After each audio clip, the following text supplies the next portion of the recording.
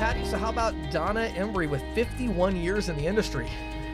Goodness. James, that was like maybe when your parents were still dating, right?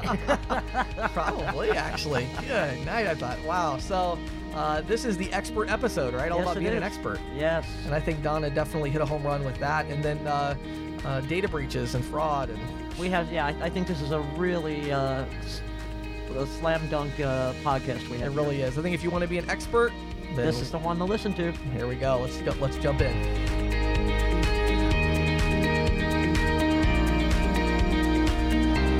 So this is Donna Embry with Embry Consulting, and a long-time participant in the payment space, and in particularly in the acquiring space. Donna, welcome. Thank you for participating in our podcast today.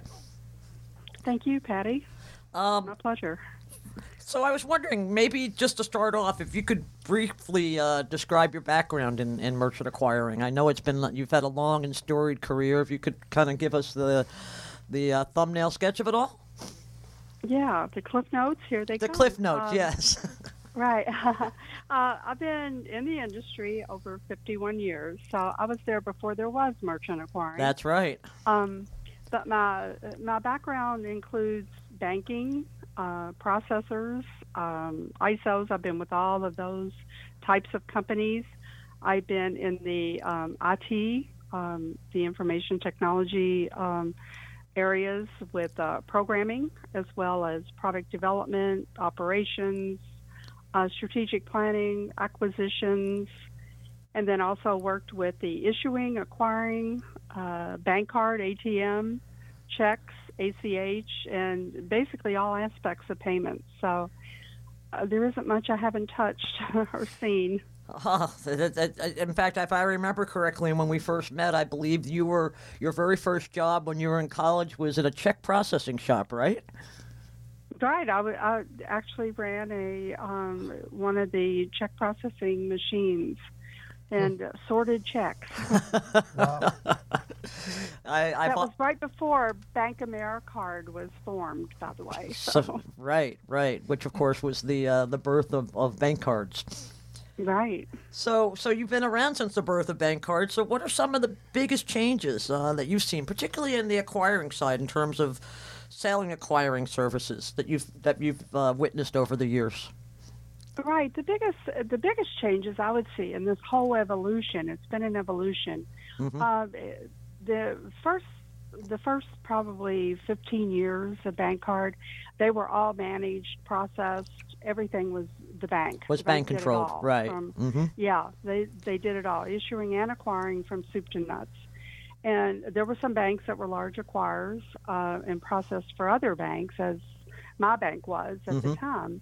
And then with, I guess, the early 80s, there were a lot of loan loss problems within the banks. Right. And they took these cash cows and basically wanted to divest.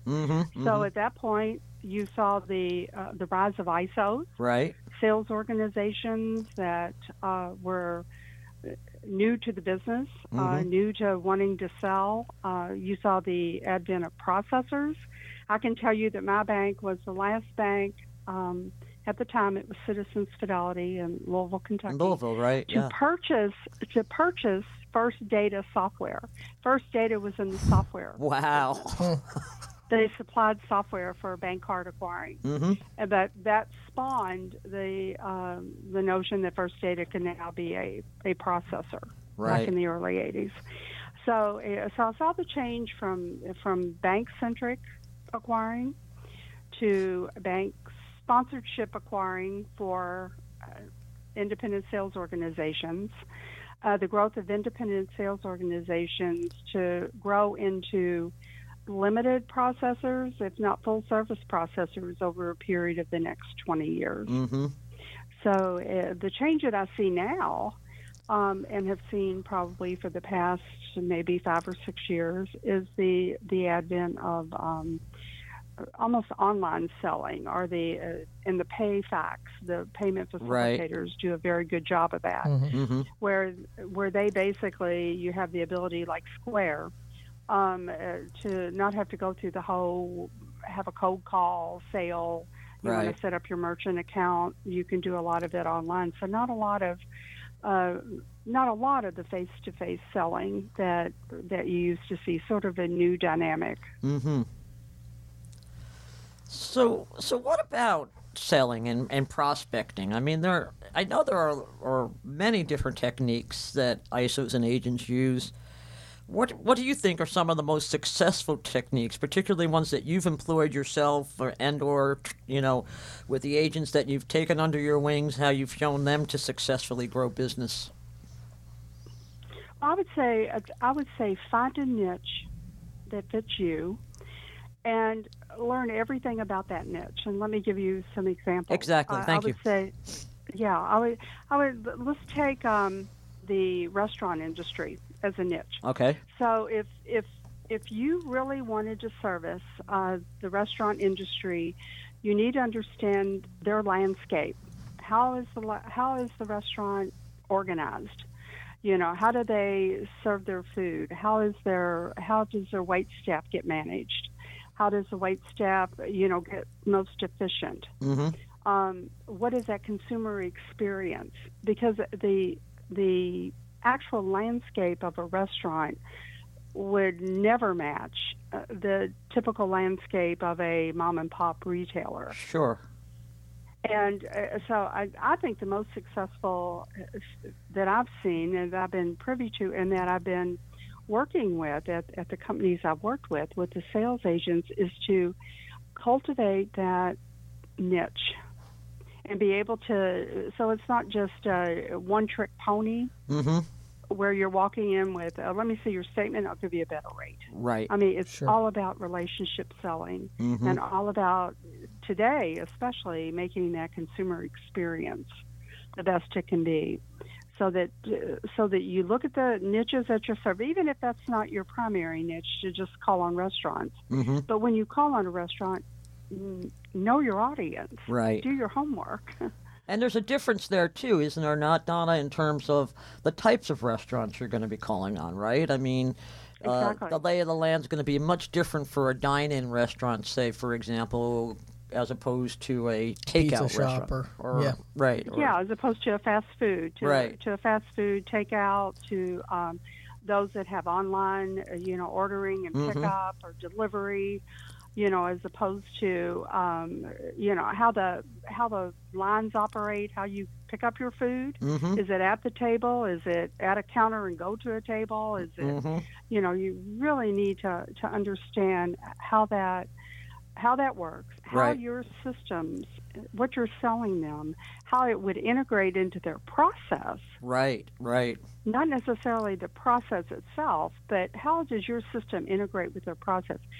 Because I think the And biggest you're thing talking to about do- there in terms of, excuse me, but I mean, when you talk about the process, not just how they process transaction, but the process of serving customers, correct? Absolutely, Yeah. the whole operation of the merchant that you're calling on. Right.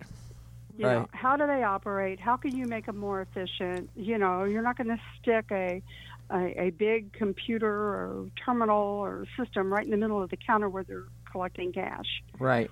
How do you make that more efficient? It sounds a lot too like what you're saying too is the technology, right? Because if you're really that focused on the operational side of things, one of the main reasons I would think is that if you're trying to compete with Square or these other PayFacs that do have the technology integrated in, one of the big advantages is if you're going to like a hair salon or like you mentioned a fine dining restaurant is, hey, I also have a third party that I work with that's the point of sale system that really specializes in a hair salon or specializes in fine dining. And so I think, right, if you're trying to move into that, you really do have to understand the operations of the business so much better to sell that technology in addition to the payments. Right, but I believe even in a local small mom and pop, no matter what they sell, say it's just a boutique, that single proprietor, maybe a couple clerks that work there.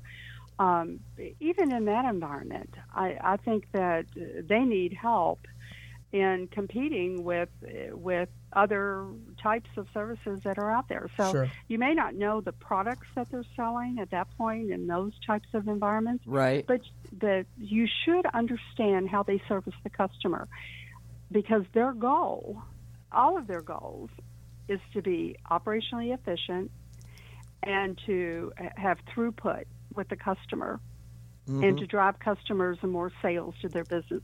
It's not about your payments.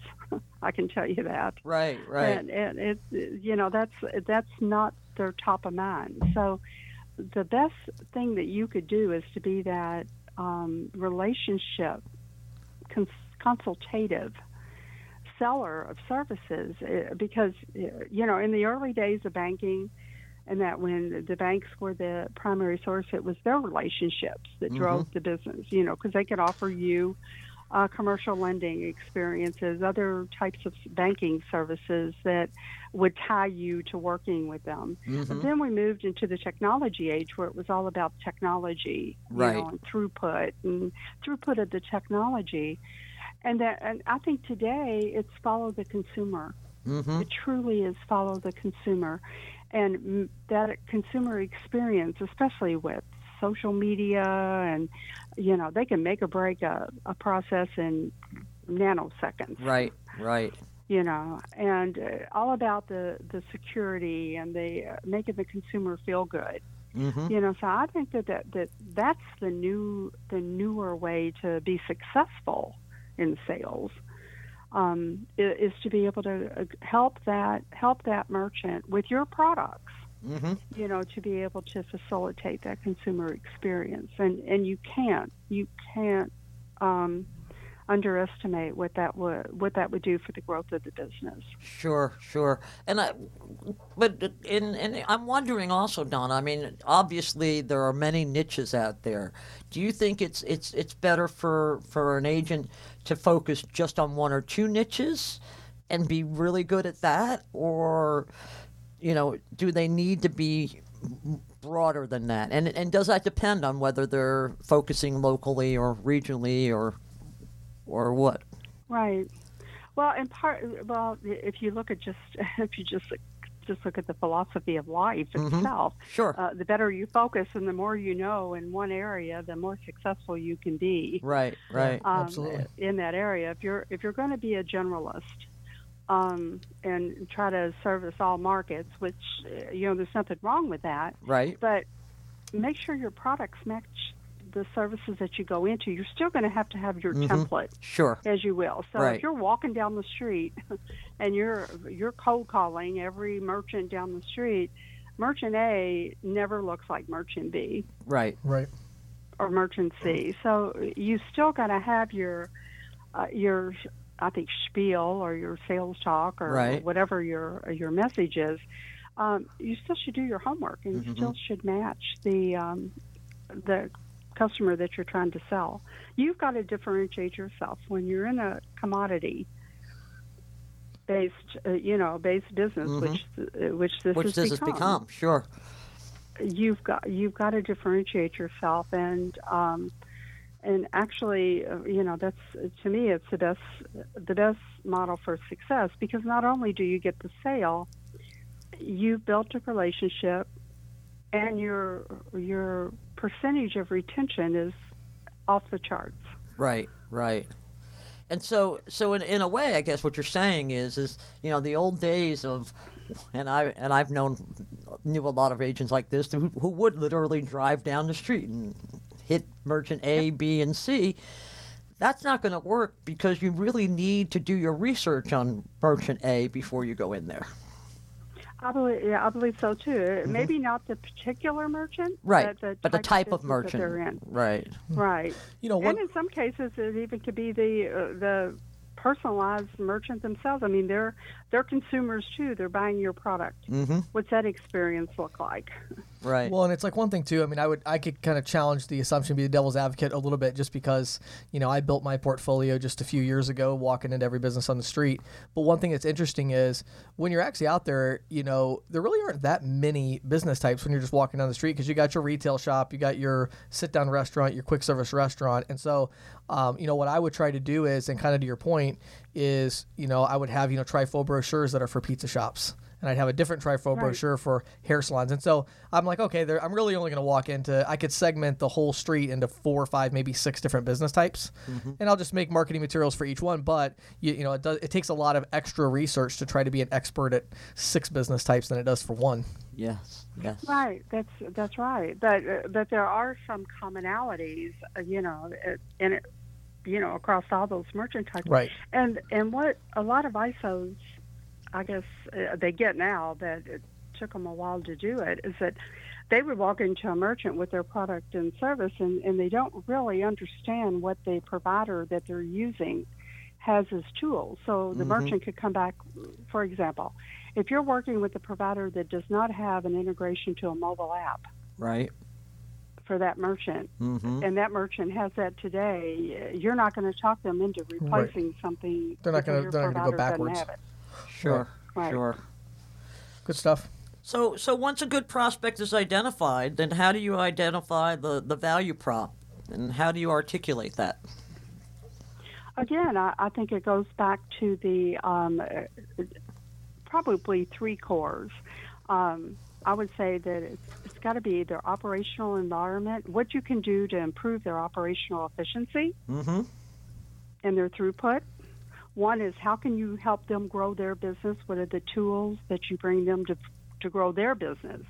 Whether it's, if you do X, then you will get 5% lift in customers. Right. And then it's the cost of integration and implementation. And in terms of that, does that would do it. does that become a stumbling block? I mean, I know in the past that could be a stumbling block. Technology and implementation. It would strike me that these days it would be less so because of the technology savvy of consumers. I'm not sure it's the technology savvy of the consumer, the end user, but maybe the technology capabilities of the merchant you're trying to sell.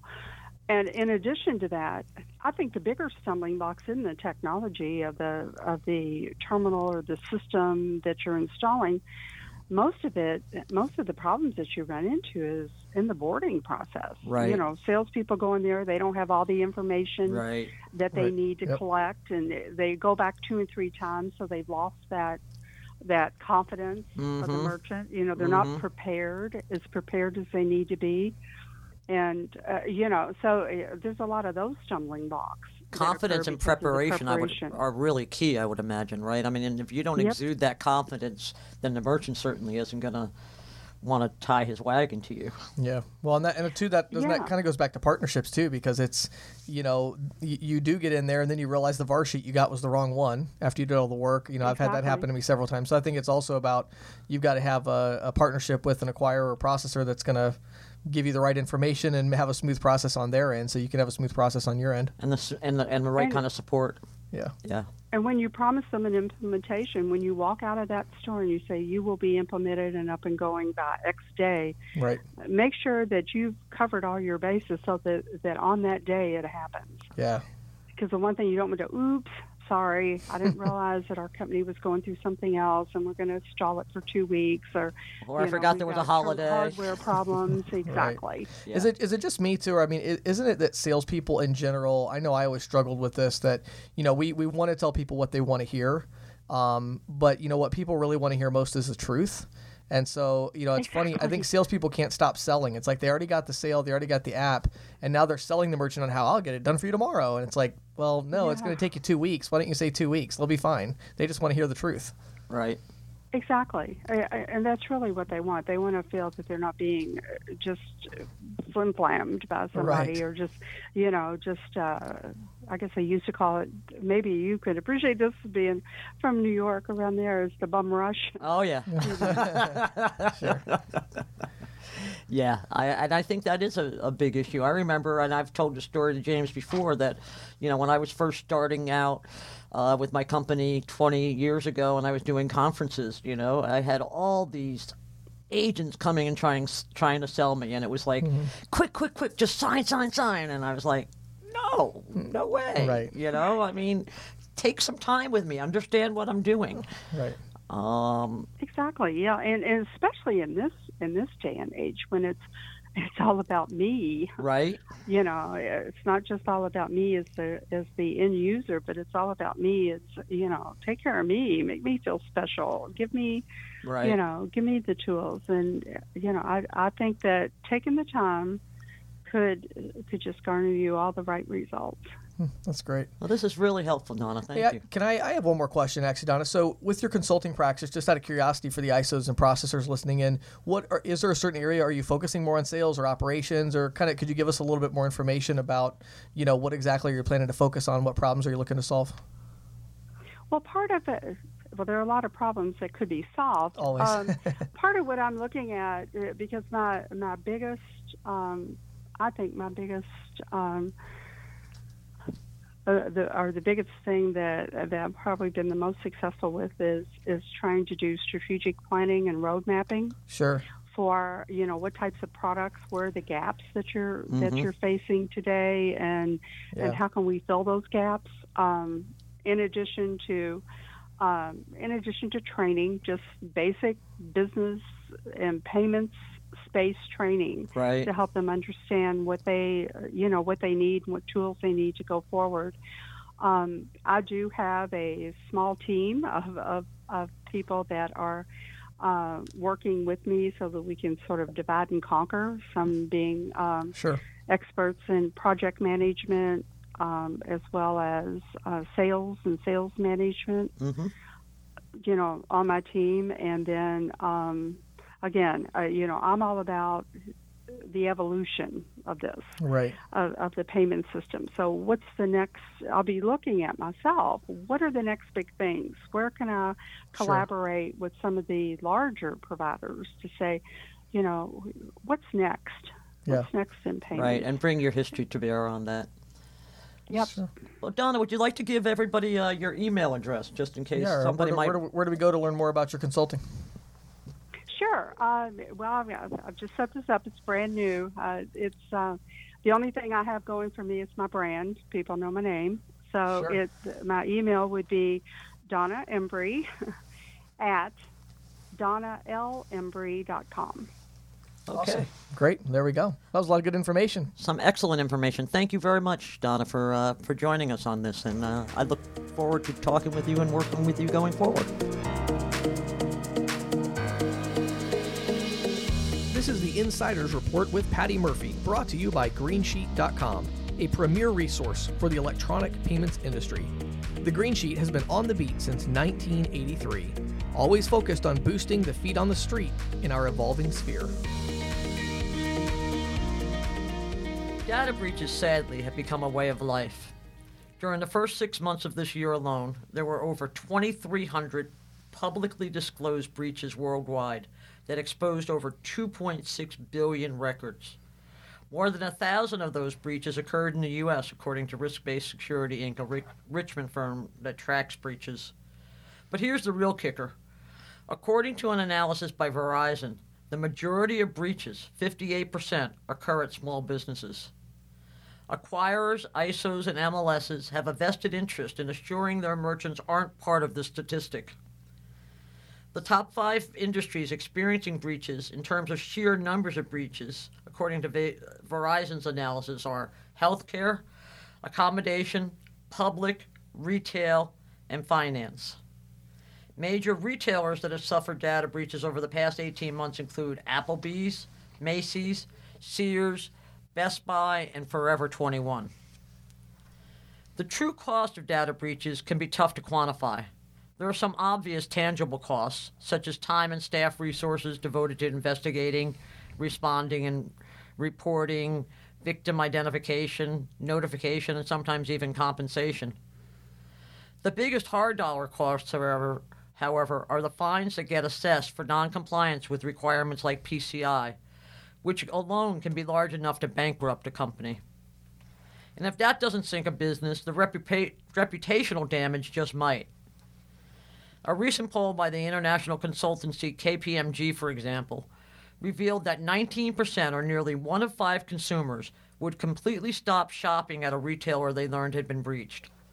Among those who were likely to return, better than half said they'd only do that after an extended period of time, such as 3 months to over a year. ISOs and the feet on the street have a vested interest in helping their clients fend off breaches and the payments frauds that can ensue as a result of breaches.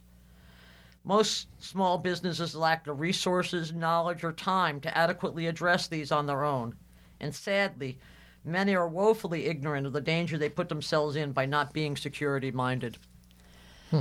Recently, James, I had a vet come in and check, give my dogs their annual exam. Right, sure. Yeah, it's a pretty large ticket item. I had 2 dogs, so, Right, by sure. the time all the tests are done. Right. And so I said, well, I have a credit card. I'm going to put Right. this on my credit card. And so she goes over to this is a mobile vet. She goes over to the drawer, starts rummaging through, comes out with a little card reader. Sure. Just a little magstripe reader. Right. And I'm thinking to myself, magstripe reader? You're still using a magstripe reader? I'm like, where did you get that? She's like, well, this is what QuickBooks gives to me. I said, Right. well, I use QuickBooks, and I know you can get a chip reader. Right. She's like, oh, I don't want to spend that kind of money. What is it, like $75 or something? Right? And I said, If that. And I'm like, do you have any idea Right. how much of a hole you could get yourself in Yeah. by not doing this? And in fact, I was like, you know what? I don't want you running my card through your Right. little thing. I'll pay you by PayPal.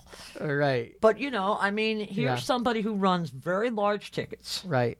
Sure. A mobile vet, they're coming out the country estates. Sure. And, they're It's not like outside the realm of possibility they're going to run a $3,000 transaction. not That's possible. without. My transaction was $1,500. Sure. Right. And I'm Right. like, there's no way Yeah. I'm gonna, I don't get it. And, Yeah. it took me a good half an hour, and she's like, well, I'll look into it. You know what? What would be interesting to me is I think a lot of reps don't really understand. Honestly, I think if you polled reps, most of them would say that PCI compliance is largely a scam by the larger ISOs to make money, which is could be. There's a little bit of There's a little bit of truth to that, right? But there's also the real issue of PCI compliance. So let me ask you a question. You're a rep. You're talking to that vet. What do you tell her? Why? Explain what is her worst case scenario? Why does she need to worry about this? Well, worst case scenario is that her patient records are going to get pilfered Right? because she's always logging onto somebody else's internet, Absolutely true. right? So imagine just the basic security right there. Yeah. You lose that data, Yeah. you're sunk. Yeah. And it's your fault. And do you think if it was my data that got lost, I'm ever going to call that vet again? Exactly. Yeah, and I think so. It's not just Yeah. it's not just the data breach, Right. but it's the reputational. And then correct me if I'm wrong here, but my understanding is, now that EMV chip cards are out, Right. isn't part of that where most of the acquirers have shifted that financial burden Yeah. of fraudulent charges? So And we're going to actually, get to that. I touch on that in a minute. Okay. Yeah. So I mean, that's a whole other thing. That you know? to me, that was the big selling point. There, I said, do you have any idea how much it'll cost Right. you Yeah. if this data gets breached? Wow. And again, what struck me is just like, geez, I only have 2 bars. Right. I'm like, Right. what? You're using a public network? Right. No, I'm using yours. It's like, oh, great. Thanks. Great. Gee, Yeah. Well, don't worry. I had several PCI scans on my personal home internet. Like, no. Yeah, That's exactly. crazy. It's crazy. Wow. All right. Well, let's see what else you got there. So I wanted to briefly, touch on 3 areas where ISOs and agents can bring their expertise and connections to bear, specifically PCI, Sure. EMV, and then I just wanted to talk briefly about end-to-end data encryption. Okay. So PCI, the Payment Card Industry Data Security Standard. It's a mouthful. Right. PCI for short. Right. It establishes set of baseline security requirements for handling card payments and cardholder information. PCI applies to all players and commercial channels across the board. Any organization that accepts, stores, transmits, or processes cardholder information, whether that be acquirers, processors, all manner of card accepting businesses, ISOs, they all must be PCI compliant. Right. The requirements are written by the PCI Council, which was created by the card brands. The card brands and the acquirers enforce compliance. And the data that needs to be protected under PCI includes cardholder name, expiration date, service code, CVV numbers, and PINs. The sheer breadth of PCI, there are 12 basic requirements touching on technical and operational systems and processes, can make compliance seem overwhelming. But in reality, many of these are procedural in nature, like physical security, Sure. network firewalls, strong access controls, written security policies. Yep. And, most small merchants can use self-validation tools. These are questionnaires that include, questions for each applicable Sure. requirement. And there are different questionnaires that are available for different verticals and acceptance environments, such as card not present, traditional card present, virtual terminals, dial-up terminals, even knuckle busters. Yeah. E-commerce merchants that outsource payment processing to validated third parties. Right. And compliance portals are becoming increasingly popular. Yeah. These are offered usually through acquirers and ISOs, and they help merchants complete the questionnaires, system scans, and they also usually contain training modules Right. for the Sure. merchants and their staffs.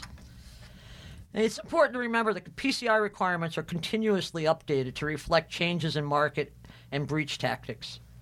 Earlier this year, for example, new rules took effect requiring multi-factor authentication instead of just usernames and passwords for accessing systems that contain cardholder information.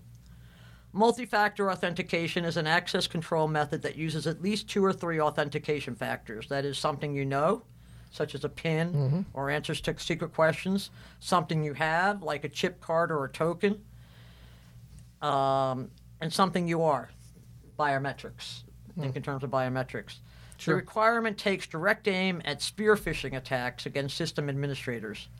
But in reality, anyone with access to bulk cardholder data should be required to use multi-factor authentication when seeking access to that data. Sure. Yeah, and I think the easiest one, multi-factor today, is the text messages, because then it's so hard for somebody to breach a system where, in order to get in, you got to get a code on your phone, and again, something you have, Right. and then you have to enter that code in. That makes it pretty difficult. It does, and I've been noticing most of my financial accounts now require Yep, that. they're all going to that, or at Yeah. the very least, they're giving you the option to move over to it. Yeah, and it's funny because at first it seems like, oh, what a hassle! I got to go make sure I have my phone, and it's like, Right. Oh, but how much more secure can you? Right. How much of a hassle is it when your data gets compromised, right? Thank you very much. Right. Yeah. So to talk briefly about EMV compliance, the migration to EMV chip cards and chip-activated POS devices has had a huge impact on fraud at physical points of sale. According to Visa, that among brick-and-mortar merchants that have completed the upgrade to EMV-compliant terminals, dollar losses from counterfeit card frauds fell by 76% between 2015 and 2017. Wow. But here's the thing.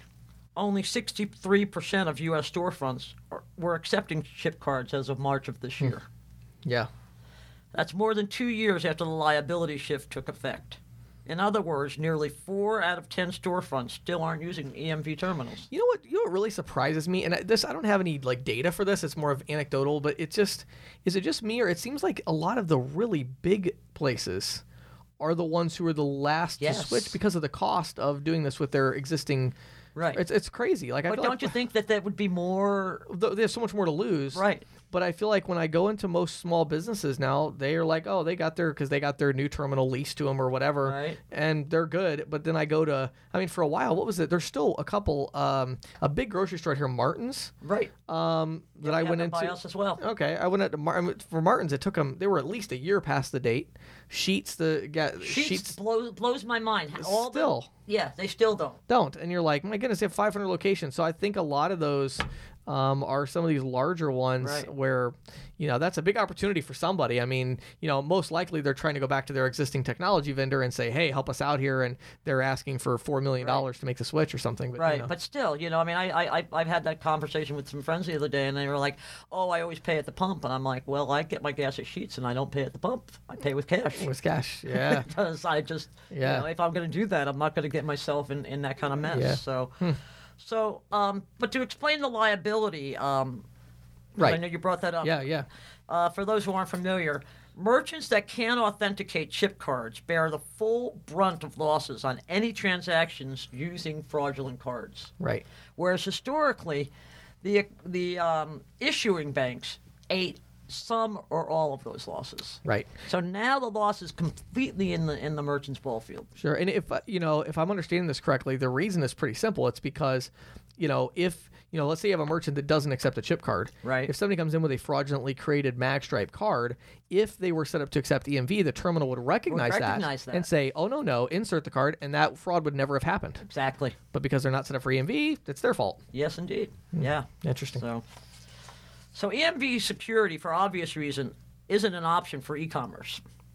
Right. And it shows. Fraud losses at e-commerce sites have been on an upward trajectory over the past 2 years, and last year consumed 8% of e-commerce retailers' revenue streams. Wow. Isn't that Wait, say that 8% of e-commerce revenue streams. Good grief. That means That's 8% crazy. of the dollars charged Yeah. or, Right. transacted. Wow. That's a big problem. Somebody's going to be finding a way to solve that. Yeah, exactly. Wow, that's crazy. Digital good merchants are seeing the largest spikes, not surprisingly, because it's instant download. Sure. Their loss increases, they saw loss increases go up 40% a year. Well, they're now the target. If somebody was making their money before by fraudulently using card information, they now can't do so in a physical store. So they're doing it online. Exactly. Wow. Exactly. That's interesting. I didn't think about that. So there are several platforms and solutions in the market that can help e-commerce merchants distinguish between good customers and fraudsters. And many of these use advanced tools like artificial intelligence, behavioral analytics, geolocation technologies, and shared intelligence in order to support automated, informed decisions in as close to real time as possible. Sure. Wow, that's really something. That 8%, that'll stick with me for a while. That's pretty crazy. That's a big number. That's humongous. Humongous number. So I'd like to just conclude with a few words about data encryption because I think this is becoming more and more important. Yeah. End-to-end encryption, also known as point-to-point encryption of card data as it travels across networks, has been available for years. POS payment solutions that integrate encryption are widely available, and encryption is attracting more attention from merchants and their service providers. That's because payment card locating malware has become a common attack method. It has been tied to many high-profile breaches, including those that hit Target in 2013, Home Depot in 2014, and Applebee's earlier this year. Massive breaches like these really drive home the need for data encryption, for card data encryption. While end-to-end encryption remains an option for retailers, these types of solutions are destined to become a best practice. Sure. So if encryption isn't in your services toolkit yet, it's a good idea to start now educating yourself about it and evaluating encryption offerings so that you can bring them to your merchants. Yeah, absolutely. It's just crucial. It's crucial. So, wow. And I'll tell you what, too. I think sales reps, maybe as a general rule, I always see it from that angle because, Sure. I think they underestimate the level of interest that merchants have in this topic. Yeah. They do. So. I'm telling you, you want to set yourself apart, actually understand this. I remember a couple of really funny stories I have to tell real quick. This is so funny. One time I was at this jewelry store, and I was signing them up, high-end jewelry store, and I'm signing them up on credit card processing. Someone comes in, and what did they do? They bought something, and I see this person filling out a 3x5 card, the employee. And I was like, what is that, And he says, that's our layaway program.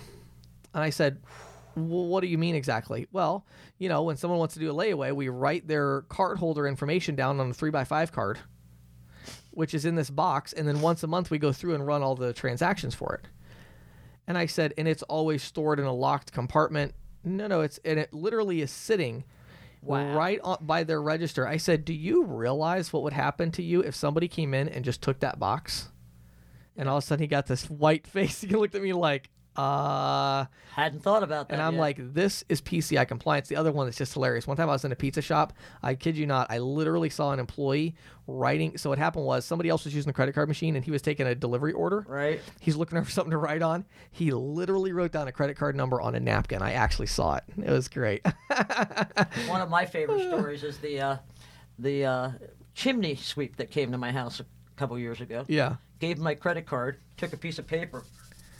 Oh, and did the pencil thing? Yeah, the pencil thing across it. I'm like, You mean you guys don't? I mean, you could have a knuckle buster and it would be better than what you're Right. Yeah. Literally, he's about 25 years behind the curve there, at least. Yeah. So that's great. Hey, good one there, Patty. That was awesome. Got to be an expert in this PCI You really have to be an expert on security. It's just a must today in this In space. today's business, yes. Awesome. Good stuff.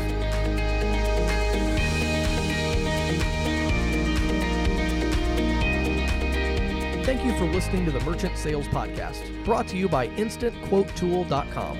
With over 30 training courses covering everything from sales objections to statement analysis, ISOs are using our learning management system to help new agents understand the industry and how to sell merchant services.